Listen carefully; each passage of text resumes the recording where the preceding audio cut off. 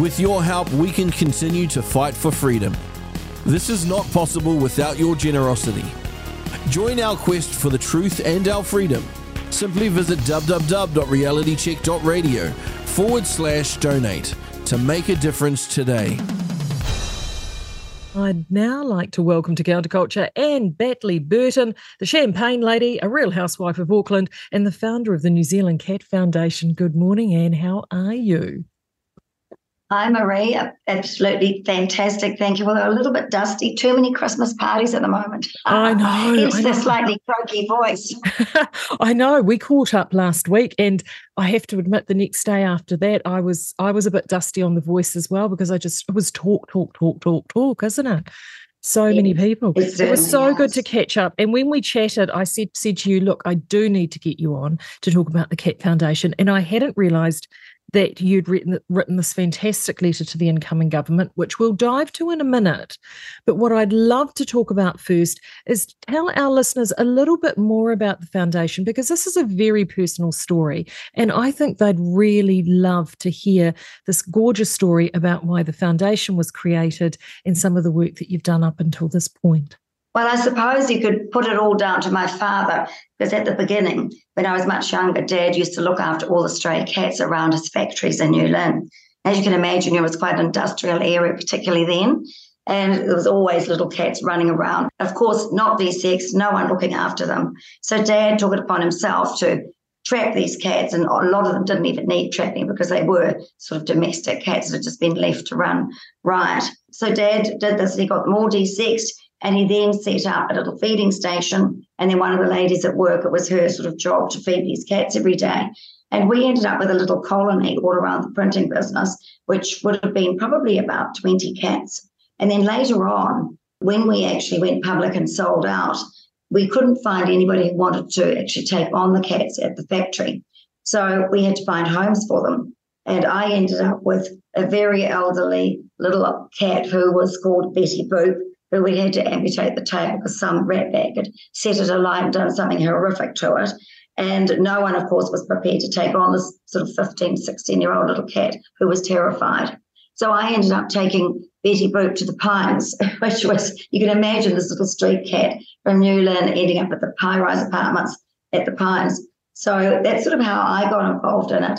And then later on, when I married Richard, the cuddly, I was actually sitting here at the same table with a friend of mine who said that it was my first fiancé, actually, so we can blame him for it. Richard always says, well, blame Max for this whole situation.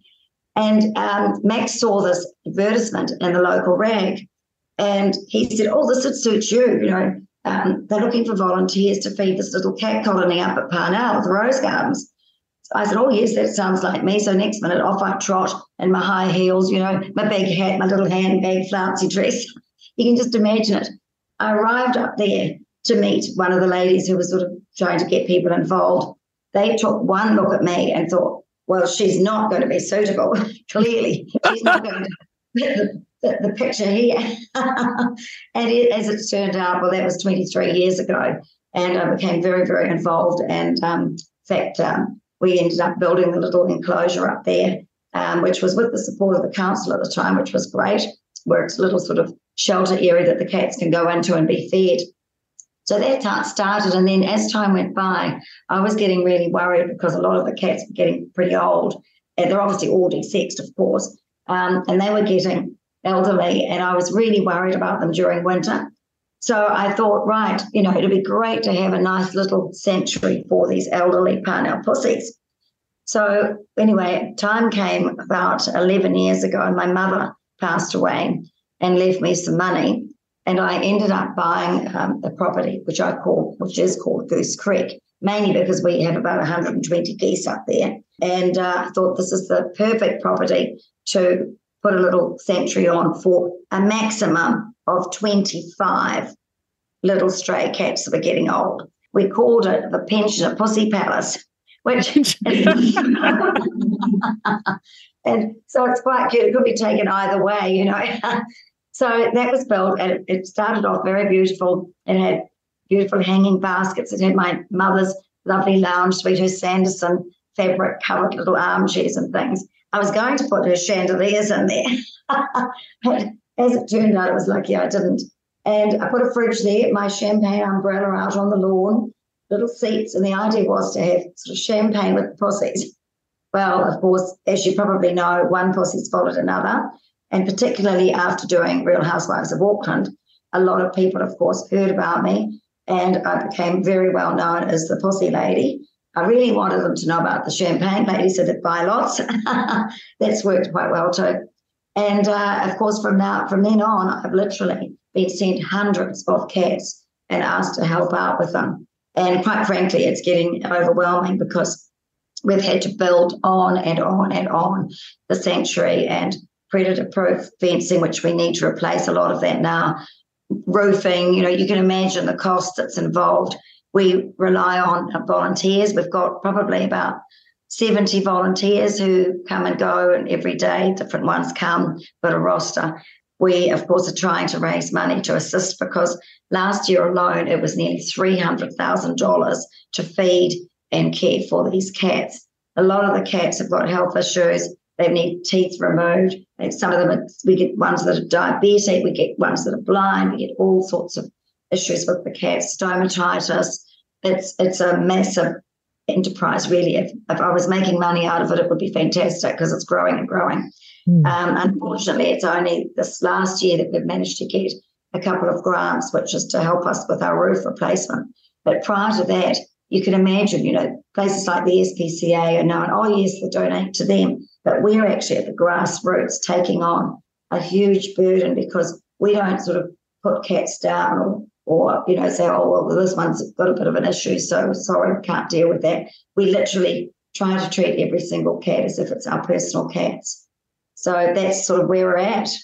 Yeah, but it's just there is a massive amount of work involved. And, in a way, cat and dog ownership is a rite of passage in New Zealand. What has amazed me in recent years is that sort of seems to be increasingly under threat. I couldn't imagine a family home without a cat. And even if you're unable to have one due to rental situations or where you live, you can still go. That's the beautiful thing. People still love going somewhere. And I've never seen a child that shies away or gets spooked by seeing a cat. The first thing a child wants to do is give love, isn't it? When they see a cat. Yes. Do you adopt any of the cats when they come to the Pussy Palace, or they? Do I adopt them out? You mean? Yeah. Yes, absolutely. We do our best to adopt them out. And in fact, 2 years ago, we were thrilled. We adopted out 159 cats, which was massive. And then during COVID, of course, we had quite a few people who wanted to adopt because, of course, they're stuck at home and they thought it would be lovely to have a cat. But what's happened, I understand from statistics and things, a lot of those people, once they've gone back to work and life's come back to normal, all of a sudden they're not really so interested in the cat anymore. And that's a very sad situation. And since COVID and with the economic situation becoming so difficult for many people, sadly, there's been a lot of people who have surrendered their cats because they just can't afford to keep them. Or there have been people who, even worse, they haven't surrendered them to a rescue, they've actually dumped them and they just dropped off. Even 2 days ago, I had a phone call from one of my neighbours and she said, oh, I was walking past where you feed. There's some other little cats I feed in another area. And she said, there's a box there with a blanket in it and there's this little cat in it. And she said, you've got to go and do something. So because I rushed down there, by the time I get down there, unfortunately, no sign of the cat. It had gone over the bank into the Jolly Bush and so on. We went down there trying to put traps out, haven't been able to locate it. But this is what happens. And this cat probably hasn't been de-sexed. So next thing, it's going to be getting pregnant or whatever, making babies, depending on sex. And this is a really serious problem. And this is where it's all stemming from. And in my opinion, what we should be doing is having free de-sexing because, as you say, it's very important for people to have pets, and in particular, cats are wonderful for children and old people, and it gives them so much pleasure and love, and there's so much empathy between them. And there are some people that the only reason they get up in the morning is because of the cat. I say that about myself sometimes after a night out on the town, but that's so important. And what's happening now is that a lot of people, for a start, as I said, they can't afford a cat, so they'd say to the kids, well, sorry, we can't have a cat. And with all the regulations that trying to bring in, it's becoming more and more expensive and more difficult. So even the fact of desexing, all our cats, of course, are desexed, vaccinated, microchipped. We do everything before any cat is adopted out. But a lot of people, they get a cat, first of all, they don't bother getting it desexed. And then, of course, they've got kittens. And, oh, my God, well, we can't look after the kittens. So all the kittens are sort of dumped outside. Next minute, within 6 months, they're breeding as well. And on it goes. But if that person could pick a cat that was desexed and at least microchipped as well, even if they didn't get it vaccinated, there's different thoughts about that, whether it's necessary or not. But ideally, all three. But if not, have it microchipped so that then there's a great chance of getting it returned to them if it happens to go AWOL. The trouble is a lot of cats aren't microchipped. A lot of them aren't desexed. And we've got this, when I say problem, it's not a cat problem, it's a people problem. Mm-hmm. I always say that, but we've got a big problem, too many stray cats. No, it's not a cat problem. It is a people problem, and we need to take responsibility for it. And I think since they're so concerned, the environmentalists, they're worried about cats and thinking they might be killing native species and so on. What should be done, instead of saying, let's go out and kill these cats because they're doing whatever they think they're doing, instead of that, they should be advocating for free desexing. The government should be spending money on having free desexing and free microchipping and so on. And this would stop this problem from the grassroots. It's no point coming in at the end and thinking, we're just going to kill a whole lot of cats. It doesn't work for a number of reasons, because of the mesopredator effect, take out the top predator, the next ones come up and so on, and they take over. And then you've got nothing to keep them down. And you've got the vacuum effect. You take some cats out of an area, they might want to get rid of cats. And next minute more come in because there's always a food source there behind a factory, or it might be a shopping centre, it might be a fast food outlet, whatever, someone's backyard who's got a cat of their own. And it's a never-ending cycle. So education is the key.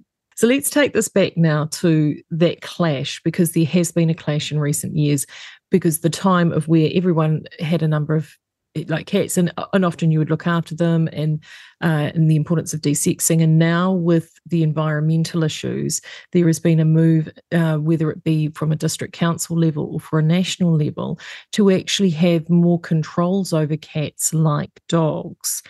And I mean, I own both cats and dogs are a much greater responsibility. So coming with that greater responsibility and care is more regulations, and they certainly are more expensive. Whereas I have to say, one of the things I love about cat ownership is, in terms of bang for buck, cat ownership gives you such tremendous satisfaction as long as you say, you do those basics, basic healthcare and desexing is top priority. You have this wonderful relationship. So talk me through what started this letter, this open letter that you've sent. Talk me through that. What was the catalyst for that? What prompted that letter to be written to begin with? Yes, well, the point is that the Environmental Select Committee, which of course is driven by Eugenie Stage, who's a huge conservationist, environmentalist, etc. She and the rest of them on the Select Committee have voted unanimously for mandatory desexing and microchipping of cats to prove ownership. Now, this was an answer to a petition that was put forward by a young woman who, quite frankly, doesn't have a lot of experience at her age, Erica Rowlands. And this is a petition put forward by her, which they addressed on the Environmental Select Committee. They had, there were submissions and everything, and discussions with SPCA, the New Zealand Companion Animal Register, the Veterinary Association, Predator Free New Zealand, all of that sort of thing, all driven by the Morgan Foundation and so on. And the problem with this is that all of those groups have been realistically coming, apart from, say, the SPCA, so much to our native species. And the problem is we need somebody on that committee who actually is there for the cats, for the good of the cats.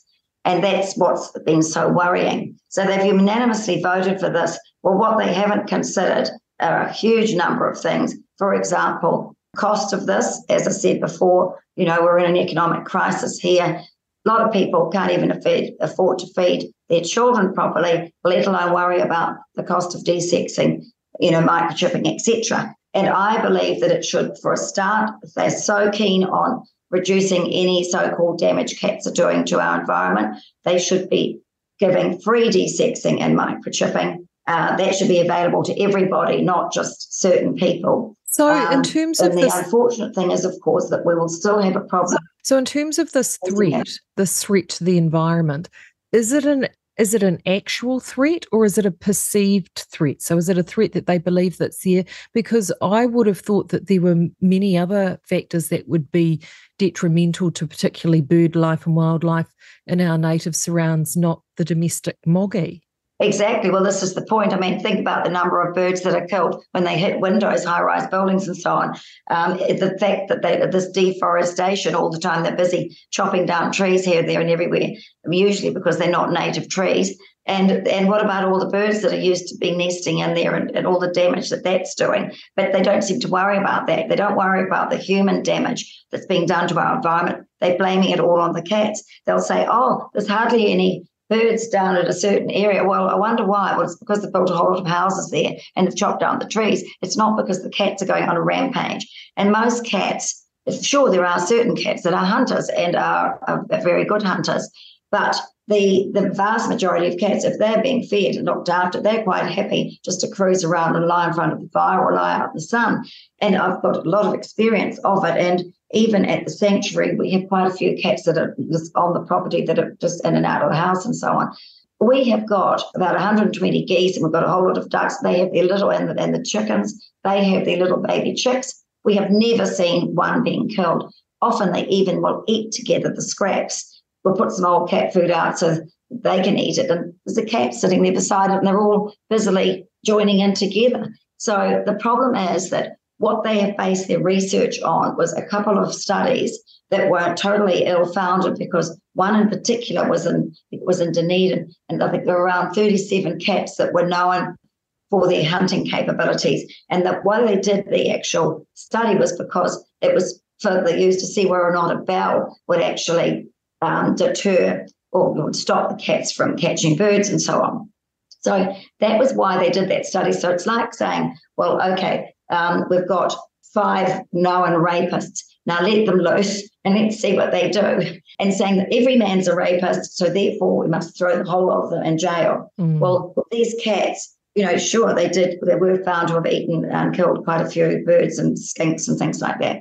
But that is it's not a random selection. It's a very clear distinction and choosing these very, very good hunters. And then they've extrapolated all the numbers as well. Cats are responsible for killing millions of birds and this sort of thing, which is completely ridiculous. And they don't also factor in the fact that I know rats is one of the major issues in terms of predation for native birds, because they eat the eggs and nests. Exactly. And, what about the feral cat population keeping the rat population down? So, they're not bringing in all of these factors. So now that the likes of Eugenie Sage et al. Are no longer in the beehive, what is this? I mean, and they're obviously just figuring out the deck chairs on the ship at the minute. What are you hoping now that when the new select committee is formed, you do actually have a window of opportunity to potentially get this tabled and discussed properly, or has it now been passed into legislation? We can, but the problem is that it's actually already been put forward, and apparently, as I understand it, I'm not an expert on it, but apparently after a certain period of time, once it's been presented, it has to be addressed. And since there's been a change of government, of course, that's changed the timing. But apparently once the new government is settled, which of course it is now, I think it's supposed to be something like 90 days they must address it. So that's why Diane O'Connor and myself wrote the letter, and we sent it around to all the MPs, asking for them to please consider this whole list of reasons as to why we don't believe this should be put through. We're hoping that they will have made some sort of impact and they will think carefully, because the worrying thing is a lot of people think, stray cats, are unimportant. So yes, that sounds like a good idea. Mandatory desexing microchip, that'll be great. That'll solve all the problems. What they don't understand is the reasoning behind this is that they want to collapse the categories of cats. And there's the 3 categories, which is domestic or companion, stray and feral. And they're trying to collapse the strays into the feral category, which would then, by saying it's unowned if it doesn't have a microchip. And of course, there's lots of little strays out there that we look after, hence me having so many in the sanctuary. And there's a huge numbers of them out there that rescue organisations, Community Cat Coalition and so on, which I'm part of, are out there, attacking this situation and getting these kittens and rehoming them, desexing the mothers and so on, and the males, all of them. So the worrying thing is a lot of those strays, of course, have not been microchipped, but they are being cared for by people on a daily basis. And they're no problem to the native wildlife and so on, bird life, that they would be at risk and they'd be targeted by these environmentalists who'd say, that's a stray cat over there. It's clear it hasn't got an owner. Oh, and we'll check it if they even bother to check it. Oh, no, it's not microchipped. Sorry, put down. It's so cruel and totally unnecessary. Has there been international examples where they've got tighter laws that they've tried to implement on cat ownership and you've actually seen really adverse effects to cat populations? Yes, we have, in particular in Australia, where they've brought in this law. There's been terrible incidences of mass sort of cat killing by these people who go out and target them. And there were a whole lot of cats and hanging. They were just hanging off things that just, great, we killed all these cats and so on. And it's just horrific and it's so wrong because you can imagine children as well being affected by this. They're bringing children up now to say, oh, these are pests.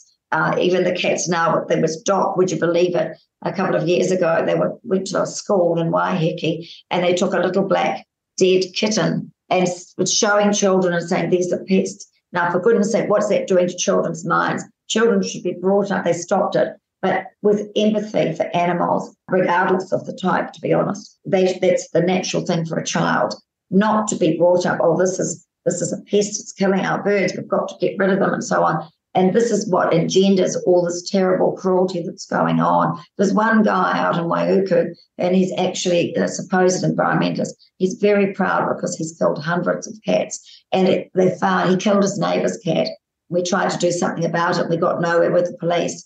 And he killed many other neighbours' cats, and they found a pile of cats at the end of the road that he had been going on this killing spree because cats are pests and they're killing our birds and so on.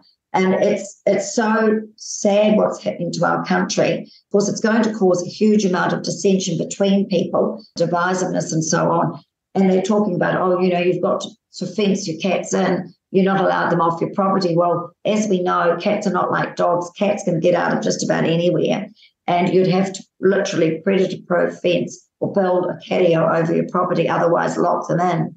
And myself, I've got vast experience of trying to keep cats in because even up at our other property, we've got a number of cats inside that should not go out because of their health. And the problem is you can't even leave a window open because they'll be out.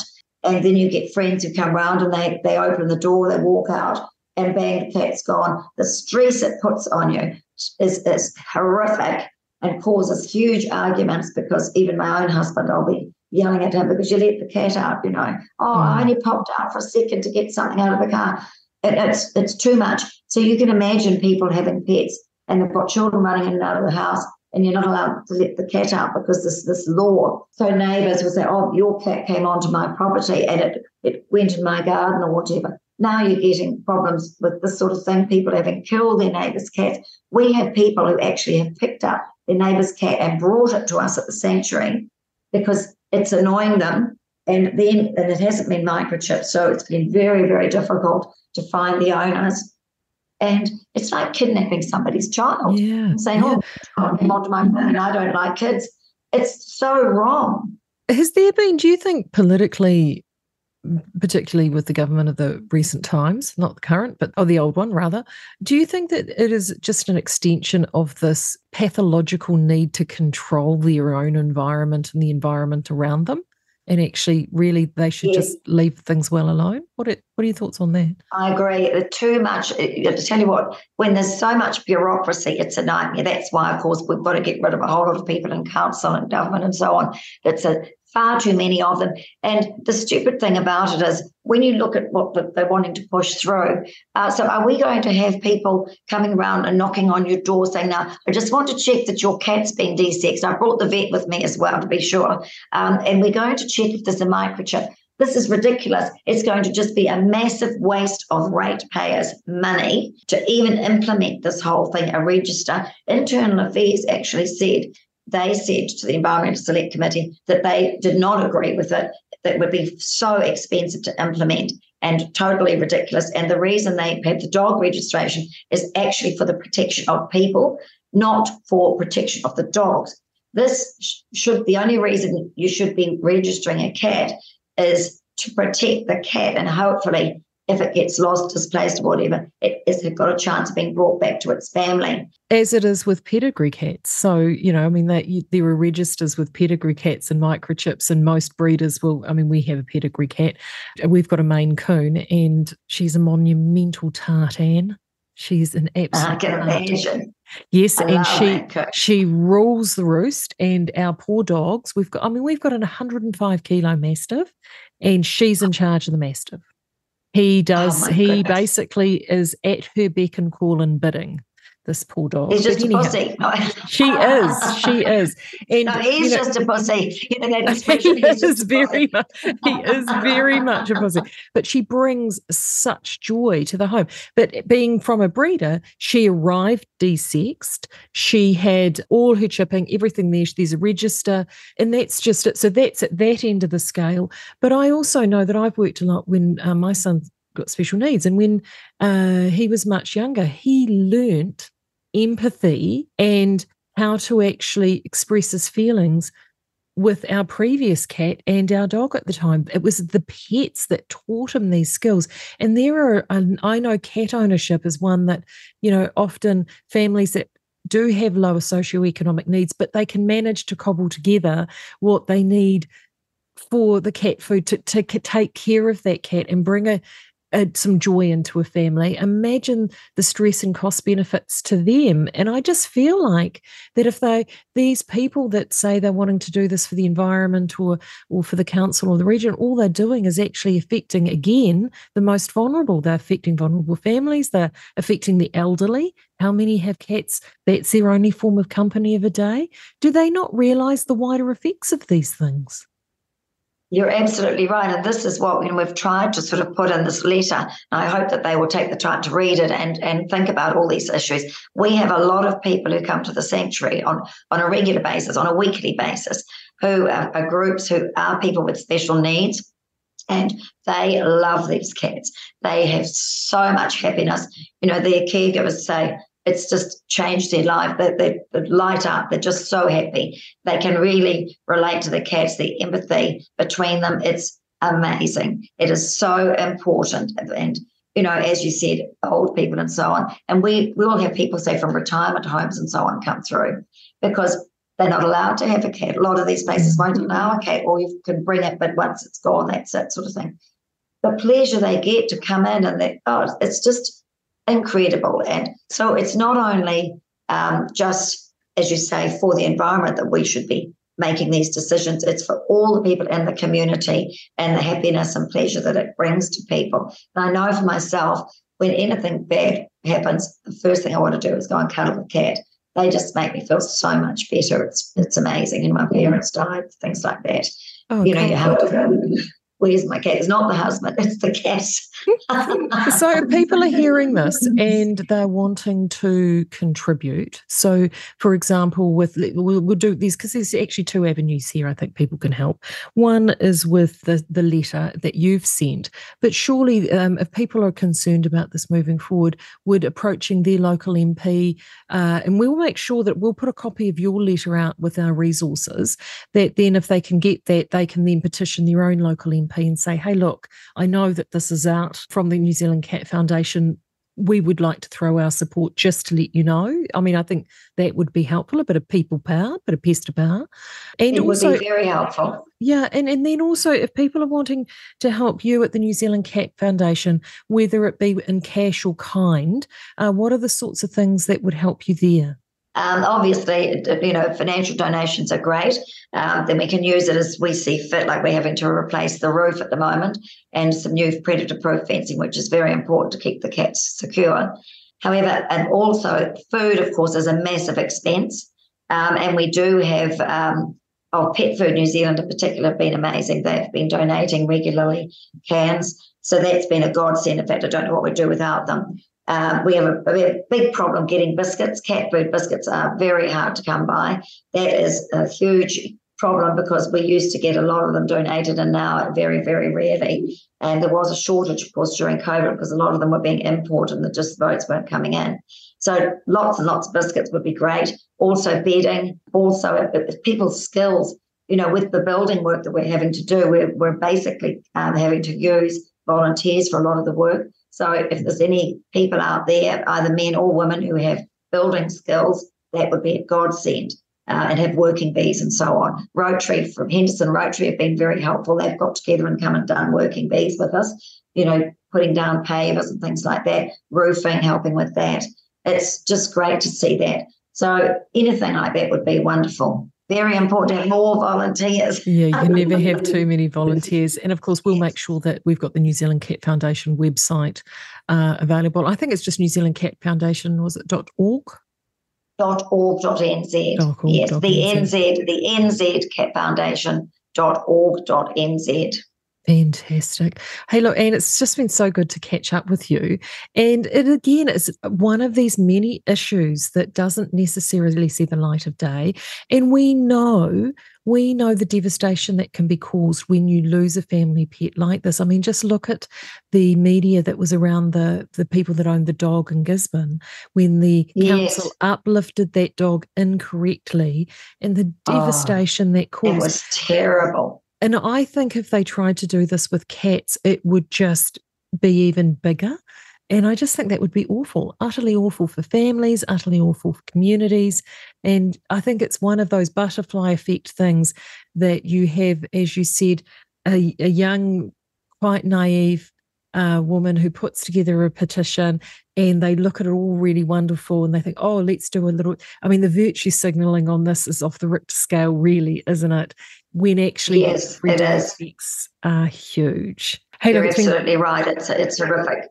No, it is horrific. So, look, thank you so much for coming on today. I really have appreciated your time. This has been Anne BATLEY-Burton from the New Zealand Cat Foundation. And as she said, whether it be donating some food, donating your time, if you can donate some cash or your expertise, do give them a yell and think of the joy, especially this time of year. We like to spread the joy at this time of year. So, and Merry Christmas to you, Anne. I hope you have a wonderful Christmas and New Year period. Yes. Oh, thank you so much, Marie. And I'll just say one other thing. If people want to come out and visit the sanctuary, we've got beautiful 12 acres out there in Kumeo. It's absolutely gorgeous. And people love to come. It's almost a bit like a holiday park sometimes. They love to come and just see the cats and have a wander amongst the trees and things like that. And they get a lot of pleasure out of it. And if anybody's looking for a fabulous calendar, we've just done our amazing calendar. So you can also find that on the website if you'd like to buy one. That sounds fantastic. That's wonderful. Hey, thank you, Anne. I really do appreciate the time this morning here on Counterculture with Reality Check Radio. Loving what you're hearing? Well, the establishment hates it.